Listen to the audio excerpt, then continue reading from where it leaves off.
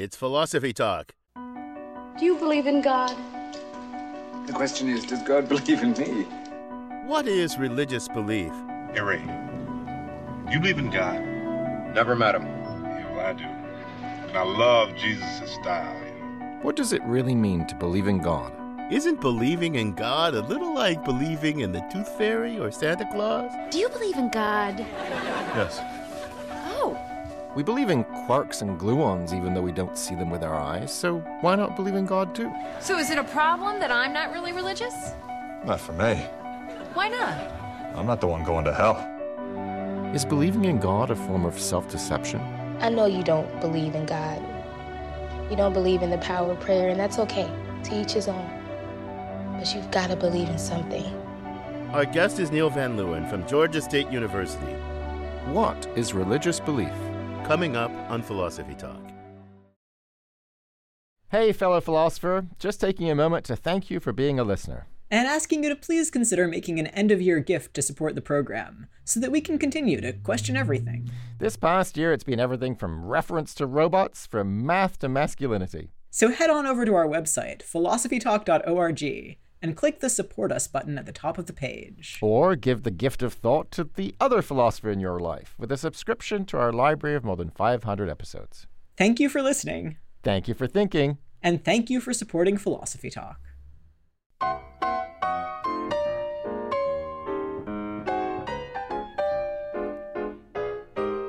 Does anyone really, truly believe in God? Or is religion just a fancy form of make-believe? Don't we all believe some things on faith? Welcome to Philosophy Talk, the program that questions everything. Except your intelligence. I'm Ken Taylor. We're coming to you from the studios of KALW San Francisco. Continuing conversations that begin at Philosopher's Corner on the Stanford campus, where Ken teaches philosophy and I direct the Philosophy and Literature Initiative. And today, we're thinking about religious beliefs and asking how they differ from other kinds of beliefs. How they differ? I'll tell you one way they differ, Ken. They're more philosophically disreputable.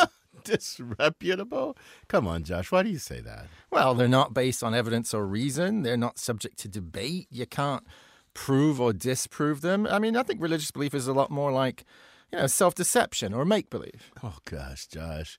I think you're way underestimating religious people and also their beliefs. Look, religious beliefs can have huge impacts on people. Some of the most honest, committed, and passionate people I know are the way they are precisely because of their religious beliefs. So they can't possibly just be like make-believe. Well, I mean, it could be wishful thinking. Maybe they believe it, but it isn't true. Or maybe they only believe they believe it. What are you talking about? Well, think about all this stuff that religious people actually do. Well, maybe not all of them, but some of them.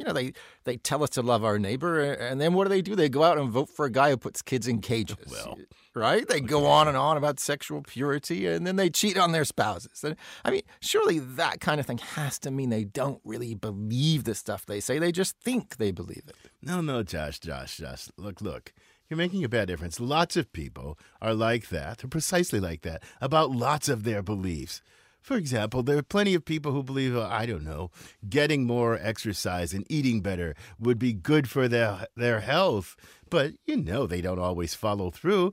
But that doesn't mean that they don't really truly believe that they should. It's like, you're the literary guy. It's like that line from T.S. Eliot, I think. He says, between the intention and the act falls the shadow. That is a beautiful line. Okay, so you're saying people like that are subject to what philosophers call weakness of the will. That's exactly right. And all of us, even you, Josh, I'm sure even you, are subject to weakness of the will sometimes. Fair point. So why would you pick on religious people and their religious beliefs as particularly bad examples? Well, because there really is a difference. I mean, look, I genuinely believe that it's good for me to get more exercise, even if I'm, lying on my couch eating Cheetos. Yeah. But I'm not as convinced, Ken, that gun-loving Christians actually believe, for example, in turning the other cheek. Maybe they say they do. Or maybe they're trying to convince other people. Maybe they're trying to convince themselves. But are they really believing it? Oh, but just ask yourself. Come on. Why on earth would people spend all that time, all that intellectual energy trying to talk themselves into pretending that they believe something that they really don't believe? What would be the point? Well, Nietzsche has an answer for that, actually. He thinks people often prefer illusions to the truth because the truth is really hard to swallow. Look, illusions make life more palatable. They make things look better than they actually are. And you know what? People need that. Josh, come on. You really believe that religious belief is just nothing but like a Nietzschean necessary illusion or something? Thus spoke Zarathustra, Ken.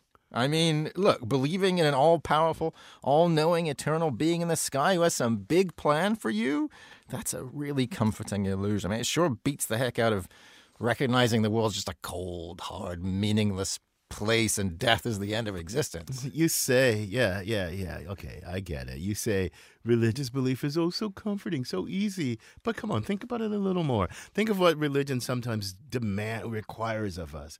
It says you got to give away your money. You got to sacrifice your life. And in the case of Abraham, you know what God said to Abraham? Give me your child, son, the one I promised you. Take him and sacrifice him. You think that was comforting to Abraham? That was demanding, dude. Well, I'll grant you that religious belief is a complicated phenomenon. Yeah. There's clearly a lot we need to figure out. Maybe it would help if we could get God on the line. Oh, Josh, I know you're joking, but, there are people who seriously believe that they're in an actual conversation with God. So we sent our roving philosophical reporter, Holly J. McDede, to find out how some evangelical Christians try to forge an intimate relationship with an invisible divine being. She files this report. Tanya Marie Lerman grew up in an Orthodox Jewish neighborhood. Her mother's father is a Baptist minister. Her father was raised as a Christian Scientist. So she's always been fascinated by how things become real for people. My first project, my dissertation project, was on middle-class people who practice magic. Now she's an anthropologist at Stanford. By 2003, she began doing field work with an evangelical church called The Vineyard. In this faith, people seek to have a back-and-forth relationship, an intimate relationship with this all-powerful, all-knowing, entirely good God who responds to them. She spent more than 4 years observing the Vineyard in Chicago and Palo Alto in prayer groups, Bible circles, and worship sessions. And they would say things like, I recognize God's voice the way I recognize my mom's voice on the phone. But she says Vineyard members didn't necessarily act like they could rely on an all-powerful God, at least not in the same way people rely on Mom. In fact, they often talked about forgetting God was real. People never ask God to write their term paper. They take their card to be fixed. Most religious believers also go to the doctor. So Lerman went searching for an explanation to a big question. How are rational people able to feel the presence of an invisible being? That question sent her back in time to the 1960s. One of the great untold stories of American Christianity is the hippie Christians, or the Jesus freaks. Sipping whiskey from a paper cup. By the 70s, musician Larry Norman had introduced the world to Christian rock. Take a look at what you've done to yourself. Why don't you put the bottle back on the shelf? Thousands and thousands of young Christians looked to Jesus as the perfect representation of hippie counterculture. The people tell me that I'm trying to look like Jesus. I can't think of anybody else I'd rather look like. An evangelist named Lonnie Frisbee preached on the beaches. God is blowing everybody's mind because he's saving the hippies. And nobody thought a hippie could be saved. God, if you're really real, reveal yourself to me. These hippie Christians kind of traded LSD out for speaking in tongues. Lerman says the Jesus people wanted to connect with God in a meaningful, intimate way. The Vineyard movement spoke about a real God for real people. I want you to believe Jesus said that to me.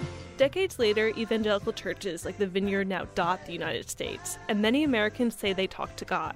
Lerman says that at the Vineyard, churchgoers are taught how to hear God's voice. But they basically invited people to look for thoughts that stood out from other thoughts that might be more spontaneous, thoughts that were louder. And they would say, well, you really want to ask, is this the kind of thing that God would say? This close relationship to God can help keep belief systems strong, and those beliefs can also have political implications. White Christian evangelicals, for example, overwhelmingly voted for President Donald Trump because he spoke about a lot of policies that appeal to this base. That spoke to a lot of evangelical anxieties in a moment where they're beginning to go and clearly see their demographic decline. John Bileski is an American religion anthropologist with the University of Edinburgh. He also researched the Vineyard Church, where he met people drawn to the miraculous. Part of it was that the entire Trump story seemed so unlikely, to the degree that people believe there is a divine plan and that people are looking for the hand of God. They're looking for breaks from the natural order. But Bileski says evangelicals were clearly not the only people looking for an improbable president. And he says that faith in the invisible is not necessarily unique to believers. So much of what we do in this current world is taken on faith. There's just a vast horizon of material that we don't understand, that we can't explain, and we just hope or expect will be there.